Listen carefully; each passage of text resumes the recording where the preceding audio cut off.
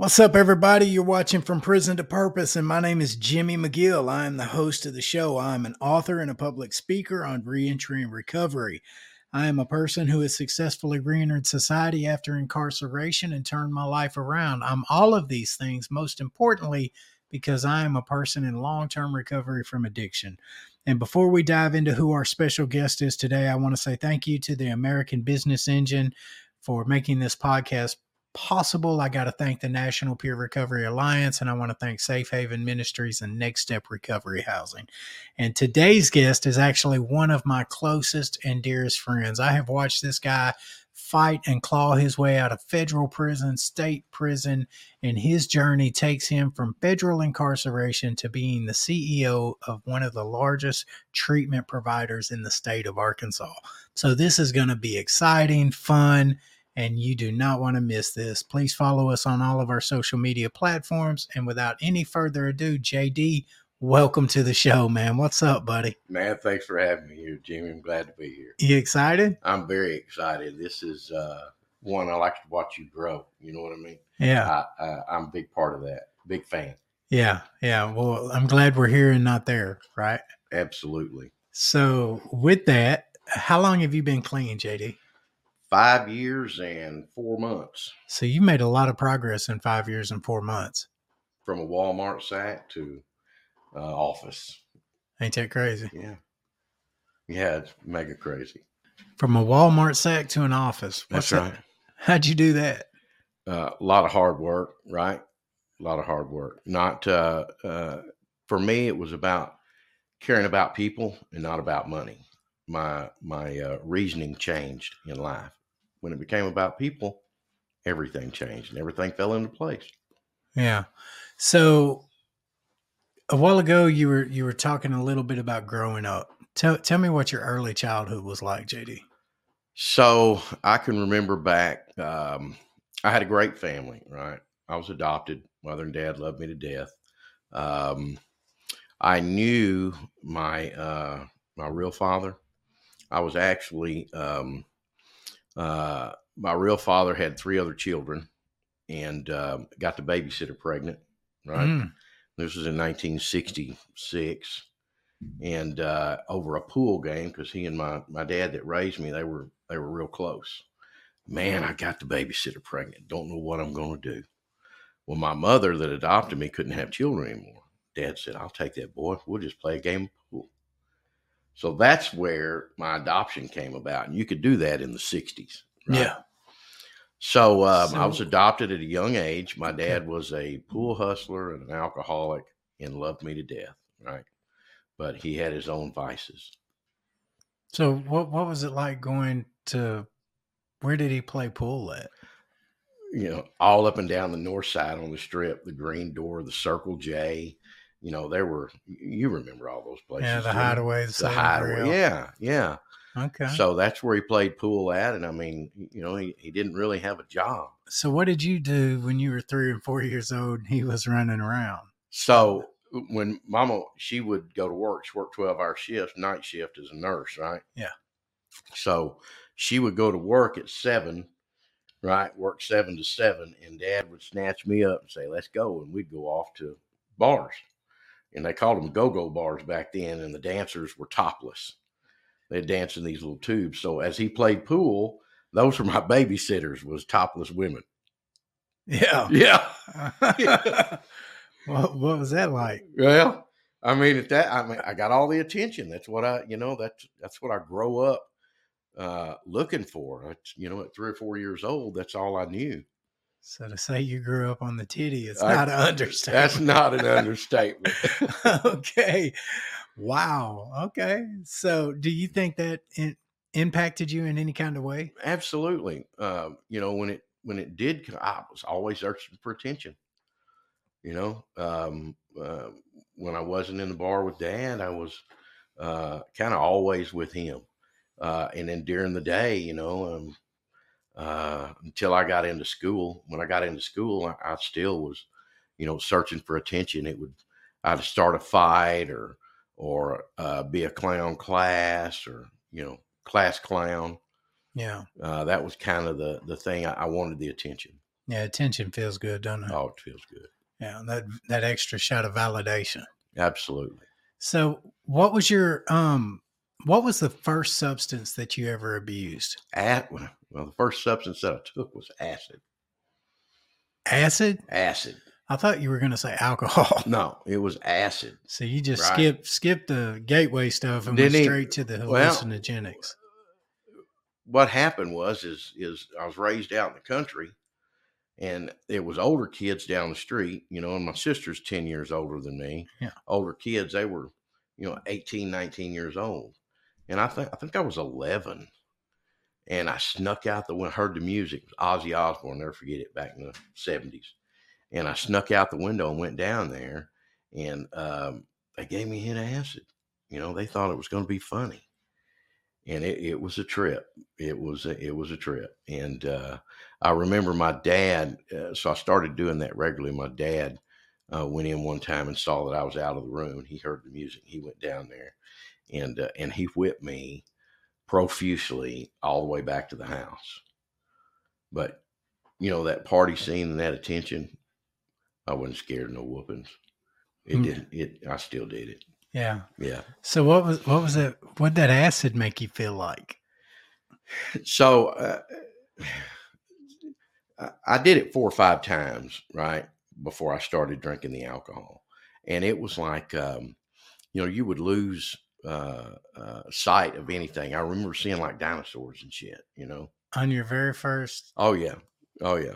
like, was the dinosaur trying to eat you? Well, it was like a pterodactyl in the corner of the room, and it was an air conditioner. And it turned into that shit. You know what I'm saying? So he's and I'm like, changing wow. shapes on you. Oh, yeah. It was Shadows are playing tricks on you. Yeah. But it was, even the few other times that I took it at that early age, it was just for attention, because I didn't really like it. I just wanted to do what they were doing. I don't know if I'd like it either if I seen air conditioners turning into pterodactyls. It was a trip. Yeah. Yeah. Scary. So was it fun at all when you did it? The attention part was, and doing what they were doing, but I didn't really like acid. How old were you when you ate that acid? I was 11. I think I was 11, maybe 12. I was young. Yeah. Very, very young. So what came after the acid? Alcohol and pot. Started smoking weed. My sister's, her husband at the time was a pot dealer.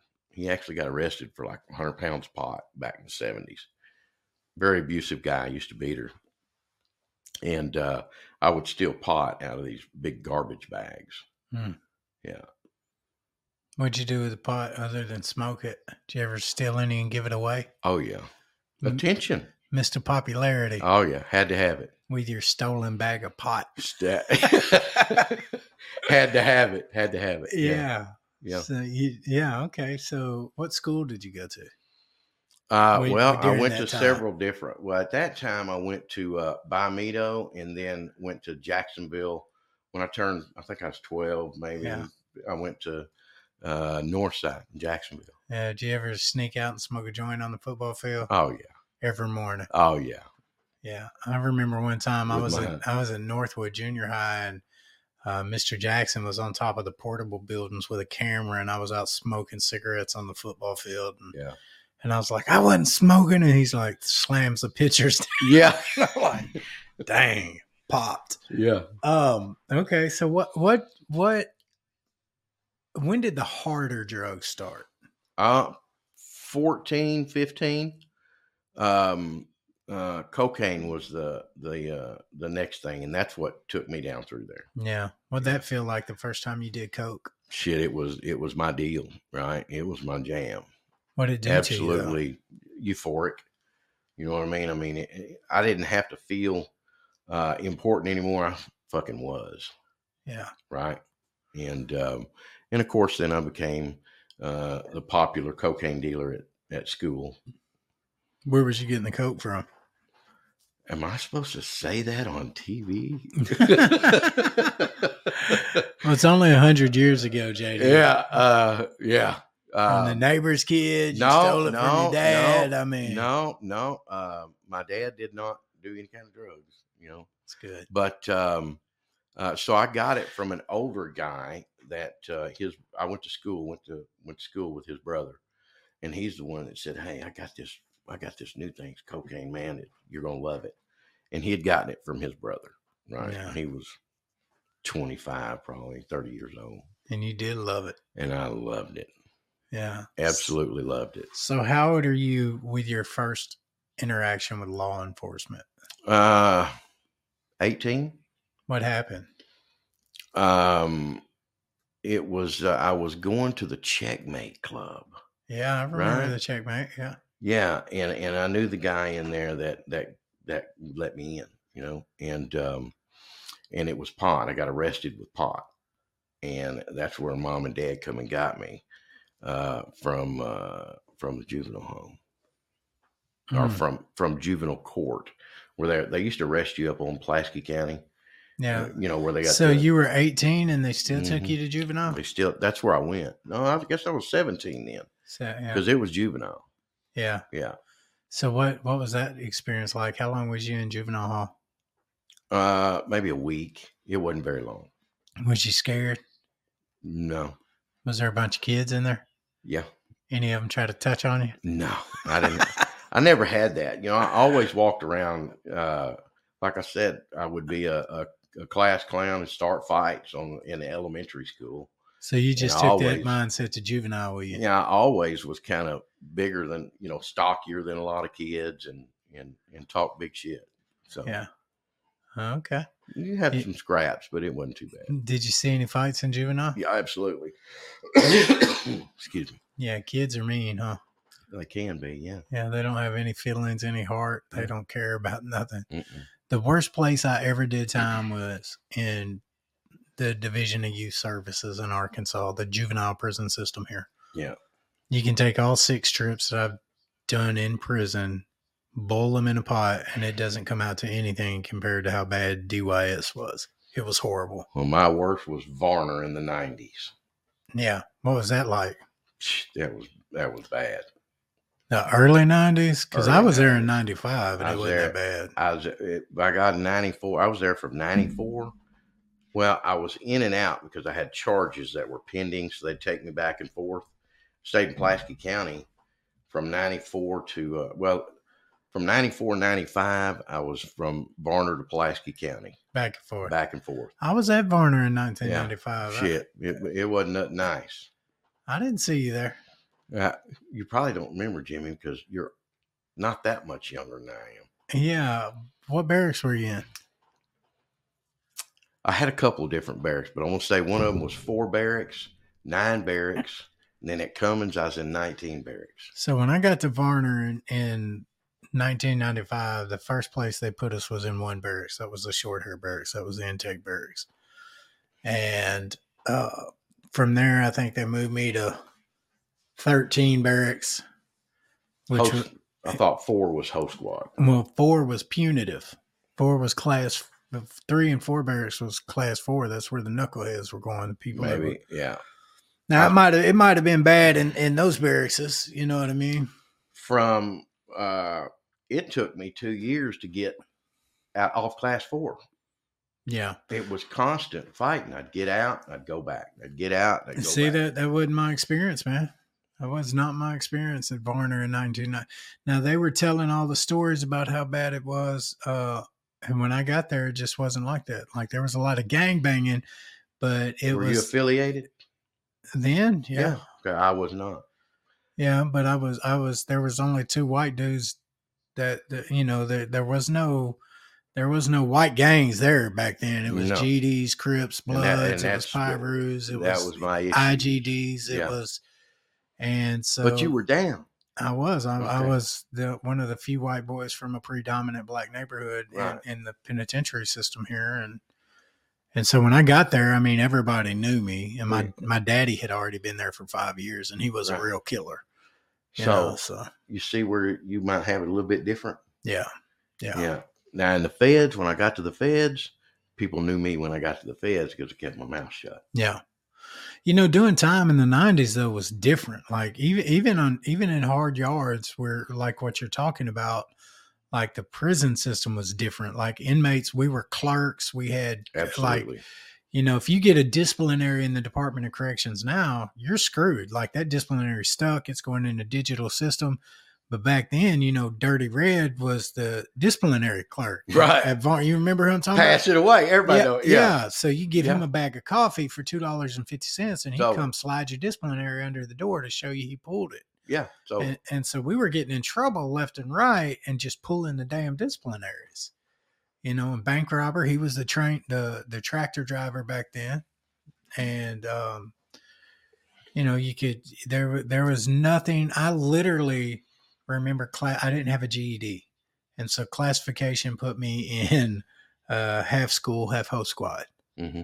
And I literally paid the classification clerk $10 to take me out of school and put me full day work. You know what I mean? So I could go outside. You could do that then. Yeah, you can't do that now. Yeah. So you think prison time was easier then or harder? Harder. But I still went to prison, 20 years later. The last time that I went was 2016. Yeah. I stayed out for a long time and did really good and made shit tons of money legitimately. And then, drugs and took it over again. I lost everything. What's tell me a crazy story about something you saw in Varner in 1995. Man, I had this dude. He was a big old dude too, man. Yeah. And he wanted to rape me. And he kept, listen, I come through the chow line, bro. Yeah. Dude, like 6'2", 6'3", big dude. 240, 250, big dude. White dude, black dude? Black dude, winking at me and shit. Blowing kisses at me. Was he serious or was he just trying to? He was dead serious. They come to me in the barracks and said, man, you're going to have to do something with him because he's coming at you. And you know how it was back then. Yeah. Man, I've seen him skid him across the floor till the knees was bleeding. Yeah. Right? Yeah. I ain't going. So we're going down the highway, and you know what the highway is. Yeah, the highway. Walking down the highway, and they spread the guards 20 foot, 25 foot apart. And I seen dude coming down the highway, and he winked at me. Make sure you talk. This is a couple of weeks after all this crap started, and I thought, I got to do something. I just run across the highway, jumped up, grabbed around his neck and around his waist, and bit him on his cheek, and just kept tearing and ripping and tearing. And by the time I got done, a big chunk of that come out in my mouth. I split it on the ground, and he is screaming. I just laid down on the hallway. You know what I'm saying? And they cuffed me up, took me away. I didn't have no problems with dude after that. Nah, was that your first fight in prison? No. I had many of them. What was your first fight in prison? It was over commissary. Tell me about that. They come in and just, at first they was actually polite, like, hey, we're taking your shit. And I'm like, no, you ain't. Dupes. Yeah. But then they come at me 2 or 3 deep, and you can't do nothing with that. So they kicked the shit out of me. I'm going to say this was one of the times I went in the hole. They kept me in there for 90 days. I took the old lock, put it in a sock. I can't hear you, JD. Put a lock, put it in my sock, wrapped it around my hand, and they was all sitting out on the road watching 38. Remember, that was the deal back then. Yeah. And I just went to clocking, didn't so did you go to the hole first, or is this after? This is after I got back out. So they came in there, they jumped you, they took your commissary. That's right. Went to the hole, got back out. Couple days, wrapped my hands up because I was quiet, didn't say nothing. Yeah, didn't have no commissary left.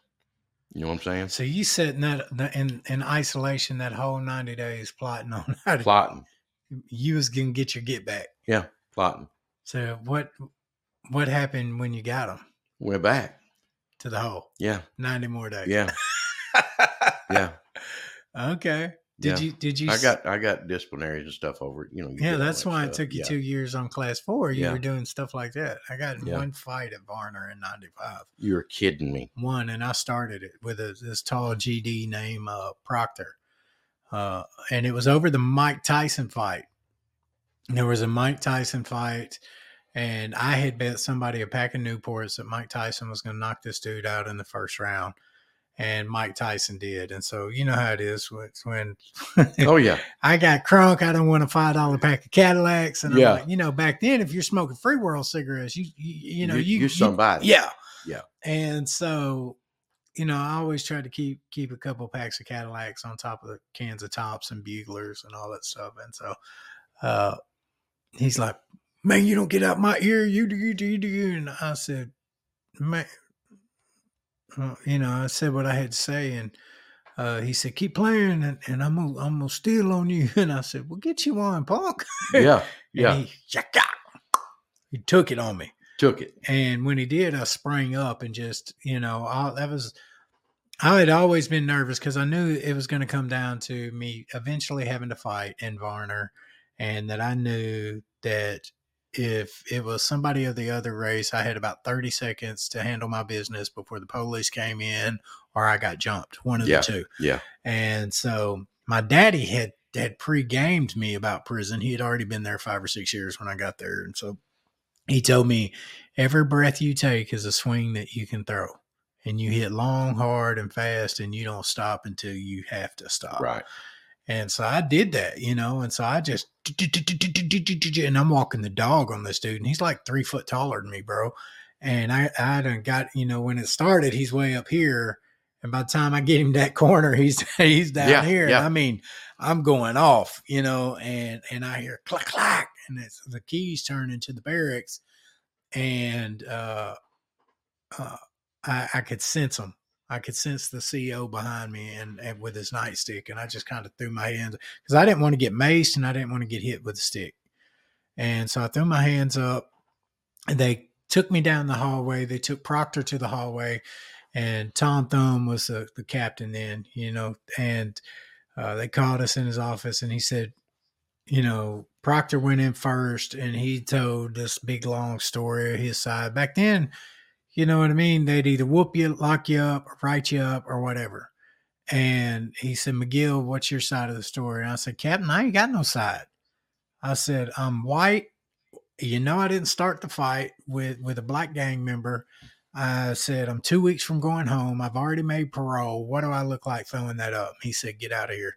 Yeah. And no sooner than that door shut, I heard, yeah, because he had this big bamboo stick that he used to. Remember the big bamboo stick? He had it on his wall. If you were in Varner, you knew it. Yeah, he had that damn bamboo stick on his wall, and I knew that he had took that bamboo stick off there and he'd hit Proctor with the stick. And about 20 minutes after I got in the barracks, I didn't even remember the fight. You know what I mean? But everybody was like, bro, I mean, when I walked back in that barracks, it was like a whole different atmosphere. You know what I mean? Yeah.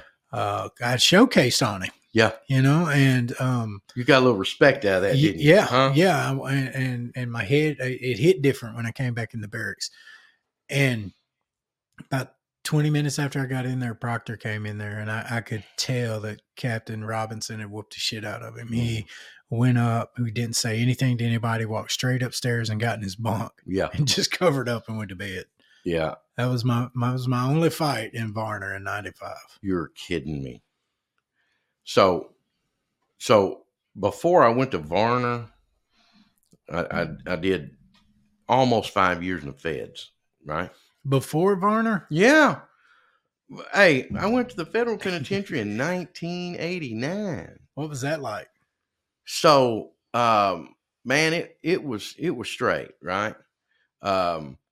We had weight piles, and Mr. Texas was my cellie, and the food was good. Who's Mr. Texas? I don't remember his name, but I can't remember his name. But that's when I got to Varner, I was big as shit. Yeah. I had been running 5 miles 3 times a week. I was hitting the weight pile for 3-4 years, and I was a beast. 5'9", 235 pounds, right? Yeah. In the best shape you could even imagine. I saw pictures. I went to a funeral last year from a friend of mine that we were locked up together in the feds, and he had died of cancer. And you know how they do the pictures that flow across the screen, and it was a picture of me and him with the penitentiary background. It must have been right before I got out and transferred over into because I was big, bro. I mean, swole. Yeah. And that's the way I went into Varner. Was a stocky ass, hard as a rock Yeah. dude. 5 years in the Fed joint. Yeah. So let me ask you something about federal prison. When you went in 89, did you see, like, is the sexual stuff happening in the USPs like it is in the state prisons? Yes. I mean, here's the way it is. They were giving it away, right? Yeah, there's you don't. I mean, really they see were any giving it forceful. away, right? You had a different class of individual in federal prison than you did in state prison. I mean, it's What do you just mean, true. like a higher class of people? Well, like you had people that were in there for 100 kilos of cocaine Instead of an 8-ball. instead of an 8-ball. Yeah. You had people in there for 12 tons of pot. You know what I mean? I mean, Yeah. you had the big shot callers.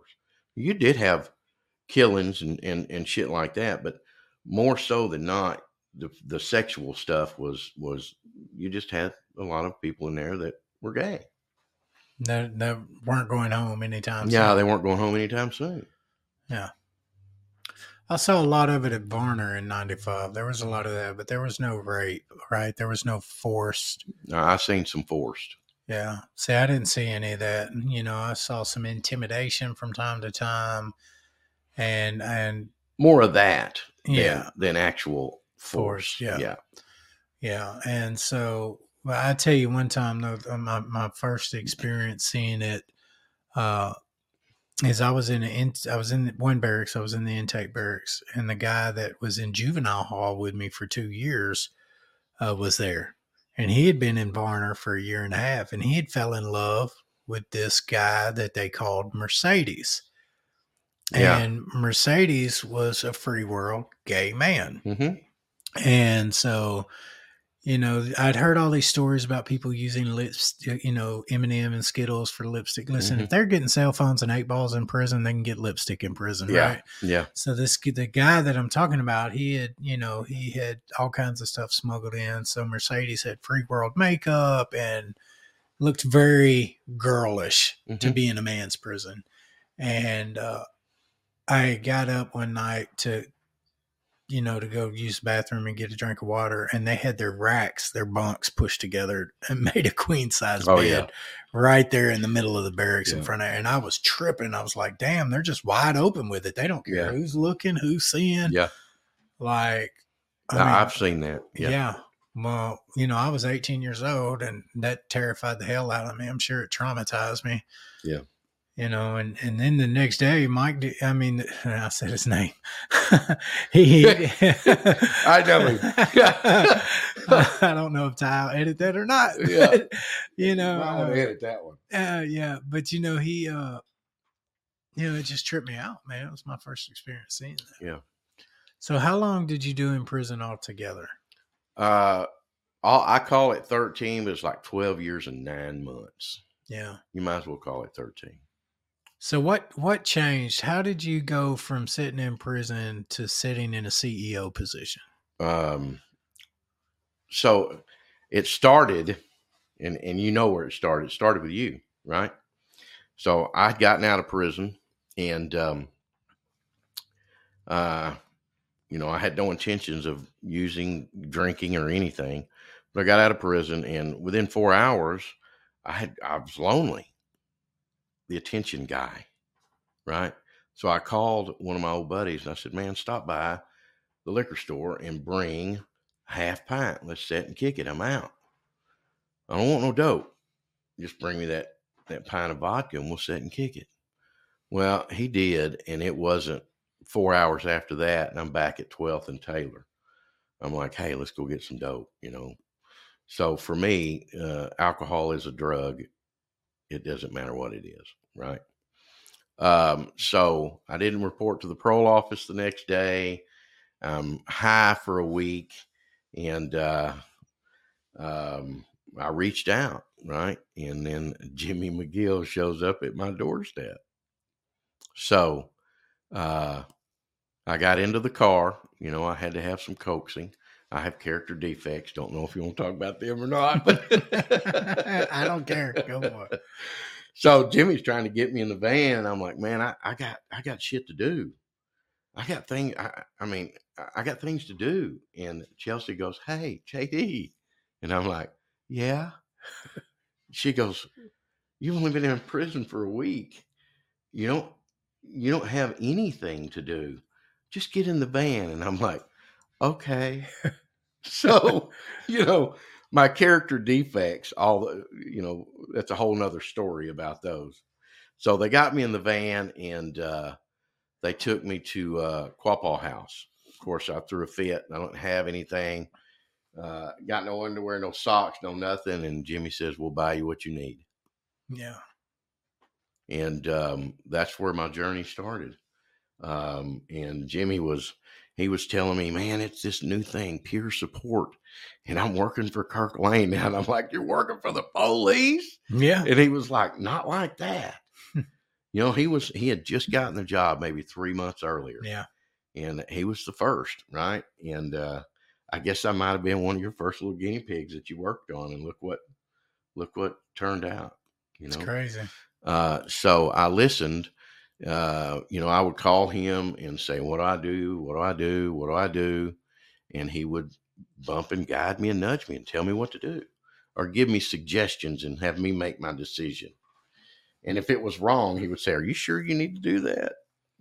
So peer support was a major role in me getting where I'm at today. And that's where my career started at, was peer support. Yeah. So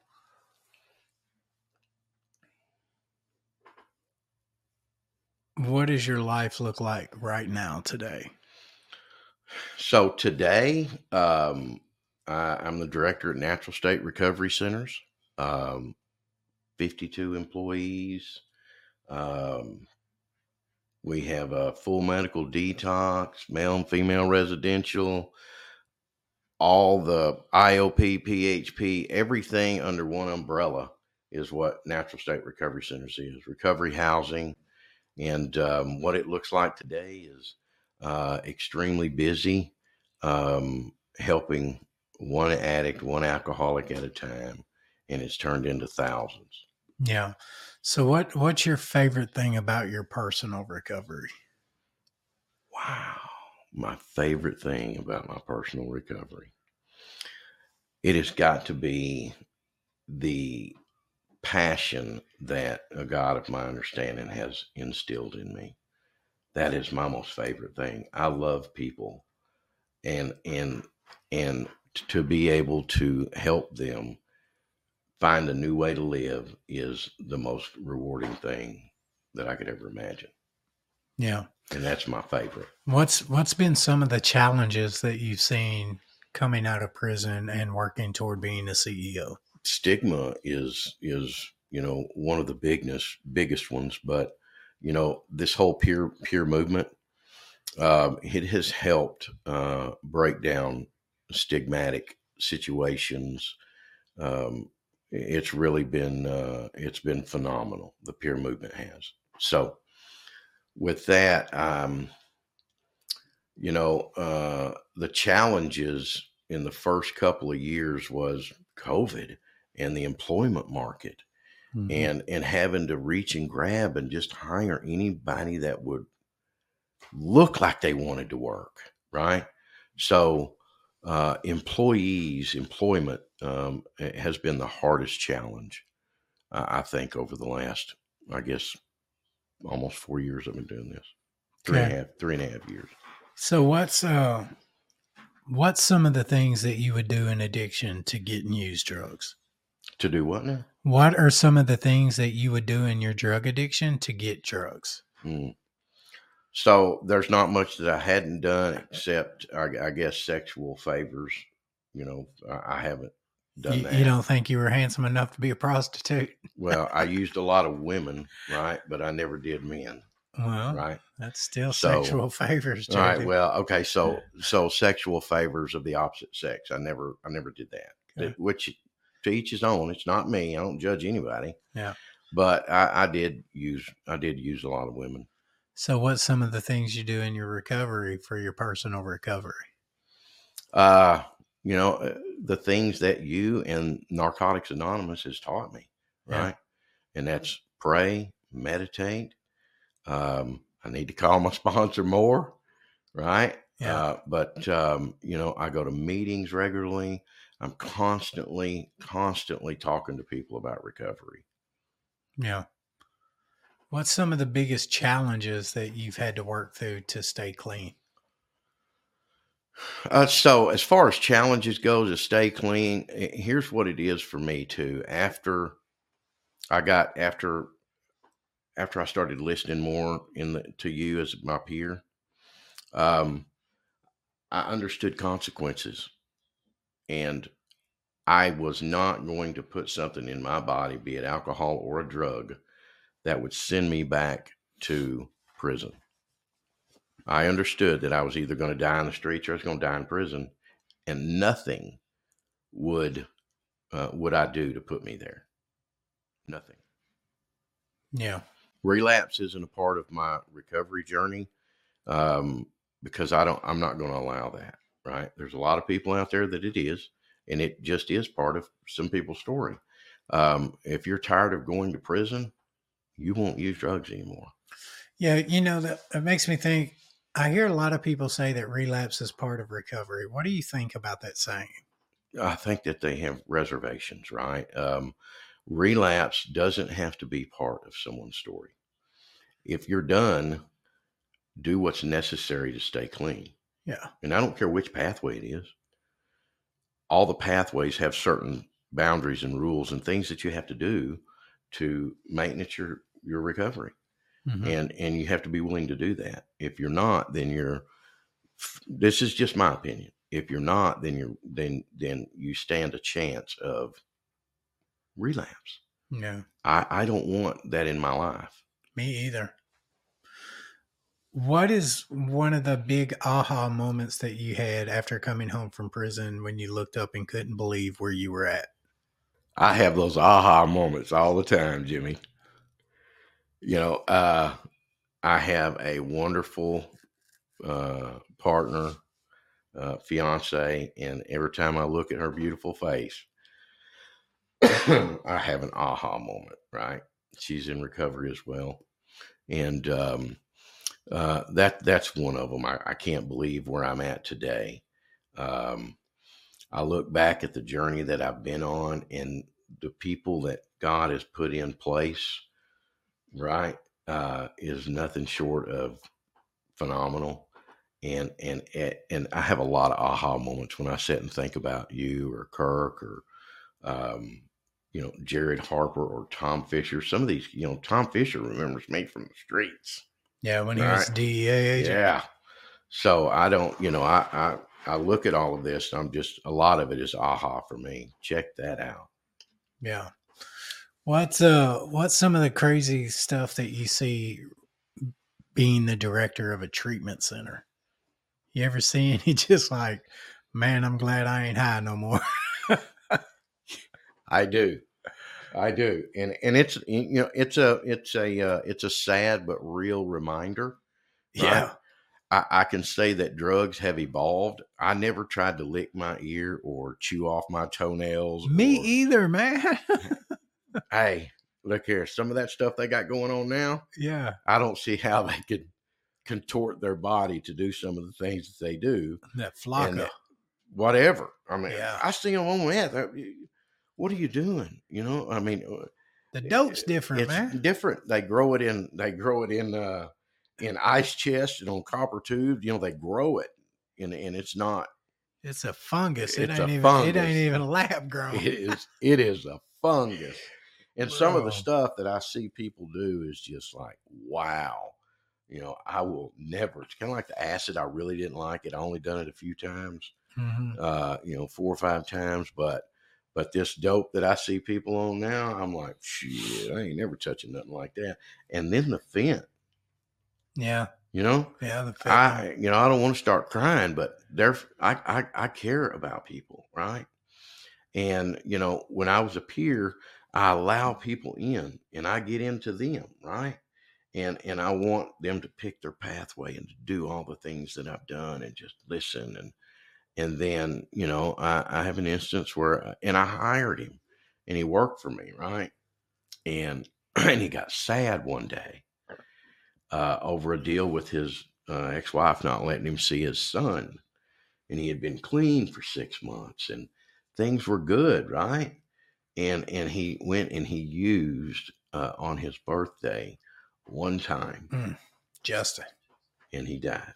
Yeah. Right? Yeah, it's a sad story. And I get close to people like that. When I was working as a peer, I would get close to them, and I went to many funerals, and some of them I helped when they were a baby because they were friends of mine, their children, Yeah. And it's really sad.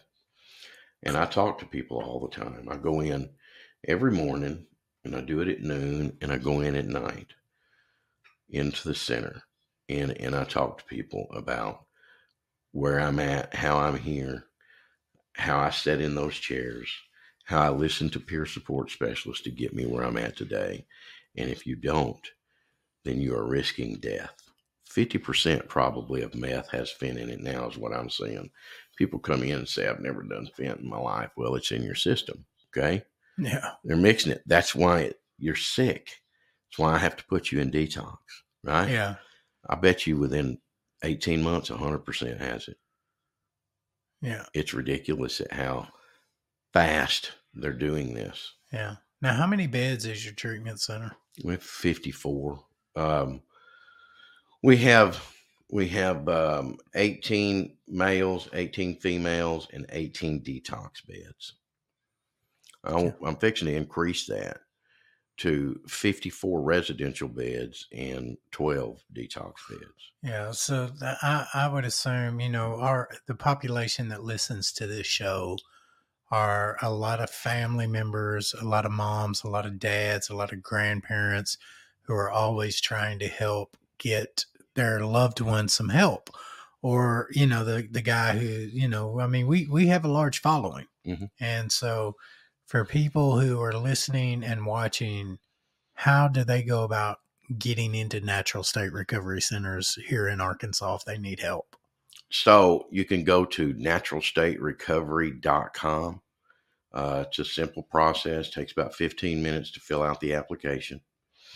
Our admin team will call you back if the next morning after 8 o'clock. If you get it done during the daytime before 5, they mostly call you back same day. Yeah. And do the assessment, and then we will we'll get you in. Our program is not 30 days. A lot of people, if they go for 30 days and you're cured, and that is not the case. Yeah. There is no secret sauce that you can give someone in 30 days. Our program's 120 days, right? And then we want you to stay in the recovery house for up to a year. Yeah. Right. And where the rubber meets the road is after you get out and you start doing PHP and IOP and OP and working with the peers. That's where the changes really start. Yeah. And you guys have a lot of people in personal recovery that works for Natural State. Oh, absolutely. So, I believe, and a lot of this started with you, Jimmy. I believe that you can, when you walk into Natural State, you're walking into people who know how you feel, why you feel that way, because they did too. Yeah, there's a passion that people who have survived the flames that are engulfing you, when they've already survived that same fire, there's a passion to want to help you that doesn't exist if you. It's an more in-depth understanding, and that makes us want to help people. And I tell people that all the time, like people in recovery have a deeper appreciation for life, and we can't wait to give back because we fought and clawed and kicked our way out of hell to get the life that we have. Right. And so Natural State is definitely a leading treatment center provider in Arkansas. You guys have some real cutting edge stuff too. You do some stuff that a lot of treatment centers don't do. You want to talk about some of that? So, one thing is out of the 52 people, I think 37 of them are in long-term recovery. That's a big deal. Nobody else is doing that. Yeah. 37 of your 52 employees. Are in long-term recovery. And I mean, that's from admissions to text to, I don't want to put everybody's anonymity out there. You know what I mean? But a lot of people work for Natural State, and that's inpatient, outpatient, doesn't matter, are in recovery and understand.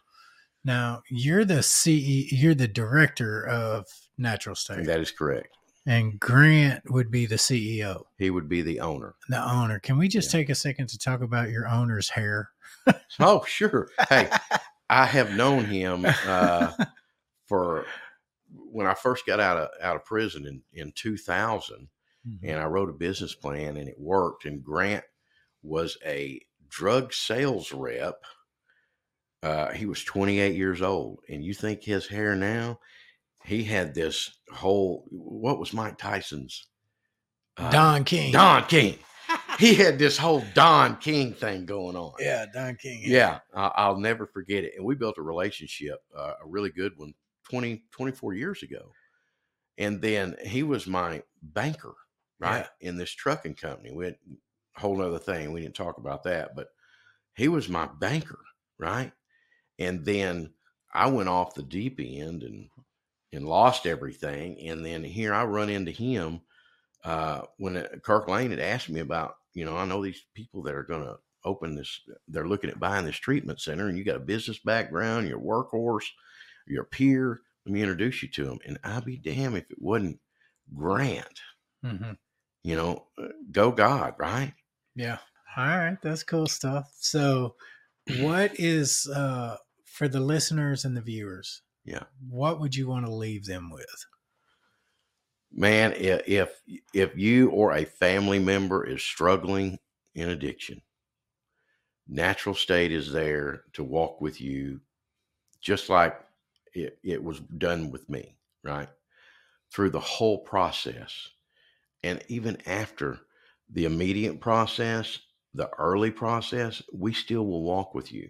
I have 3,000 contacts in my phone from people that still reach out to me, that I reach out to periodically. We care about the end result of your recovery. And just reach out to us. Let us help you. Let us help your loved one. That's good. What would you say to the moms and dads because earlier on the show, we had somebody talk about parents that enable. And he said, when you give us money, you might as well be giving us dope. What are your thoughts on parents who provide for their children that are in active addiction? Okay, so I agree with that to a certain point, right? So I've worked with parents just like this, right? And I bring in the individual, work with them as a peer, get them through treatment. That family does not need to provide cars and different things like that in early recovery. I work with some that are worth millions and millions and millions of dollars. And that individual, male or female, needs to learn how to live on their own, right? And through peer support and through recovery residences, recovery housing, they can learn how to do that. I had a guy that was, parents have houses in France and Greece and Germany and all over the world, 10 different houses probably. And this guy had never had a job, and he has a job today and has his own child and his own place to live and a wife. That family stopped enabling him and started listening, and they helped him. They would call me and say, "Oh my God, he's doing so good. How can I help him?" Okay. Give him a down payment for a car. Make a car payment for him just anonymously. Do something simple, but don't tie anything to him where he's got endless money. Don't give him credit cards. Don't do things like that. Yeah. You can help them at, like when they move into recovery residences, help them with rent until they get a job, Mm-hmm. because the lights still have to be paid. Yeah. Okay. What about the parents who give their kids money that are still getting high? Well, they need to stop. Yeah. You're going to love them to death if you do that. Yeah. My mother did that with me. My mother has money, right? But when and I manipulated just like anybody else would. When you want to get high, you do what you want. You asked me earlier some of the things I did for drugs. Shit, I stole everything. If I robbed your mom and daddy, I'm sorry. Yeah. Right? I get Because it. I did all that shit. And then finally one day, mama said no more. Right? And that I still went to prison, but that's okay. That's part of my story. I had to do it. I was living on the streets, robbing and stealing from people. Mom wouldn't give me any more money. So finally I went to prison. I've known Jimmy McGill for a long, long time, but you came into my life Clean. Yeah. clean. And shit, that still amazed me, still does. But yeah. And learning how to do this with somebody like you, peer support specialist, man, it works. Yeah. And we see their bullshit too. Yeah. We can call it quick. You know what I mean? Yeah. Yeah. We call it quick, man. We call it quick. Where do you see the recovery community going with the next year, 2024? Because Arkansas has kind of got this reputation of being the vanguard for recovery and reentry. Are we not? We are. I mean, we are. We're kicking ass. I consider us to be national leadership for reentry services, recovery support services, and I think there's this surge of energy in Arkansas that people in recovery are so proud to be recovering people. Yeah. So I'm just curious, what do you project? What do you predict 2024 is going to do for us? So 2024, now I'm looking at natural states point, right? And the population that we are serving, which is, it's the 12-step base. I think that 2024 for natural state will be stellar. Last year was a great year, right? Do we make tons of money? It's not about the money, it's about the people. I scholarship and give away till I get in trouble. I want to help as many people as I possibly can. Yeah, me too. And I think that 2024 is going to bring a lot of healing and a lot of saved lives. I already see a little bit of a change in the Fent. Some of the younger people that are coming in, they're coming in scared now. And it wasn't 2 years ago. Now they're coming in scared. Yeah. Which, when you can make them cry or you can make them think about life and death, then you've made an impact. I got a 20-year-old at Next Step right now. Yeah. Young buck. And he's the third 20-year-old I've had in the last month or two. Mm-hmm. Yeah. I'm seeing a few more. I am. Yeah. Which is good. We're trying to, save a generation. It's crazy, man. We were talking earlier about the dope being different.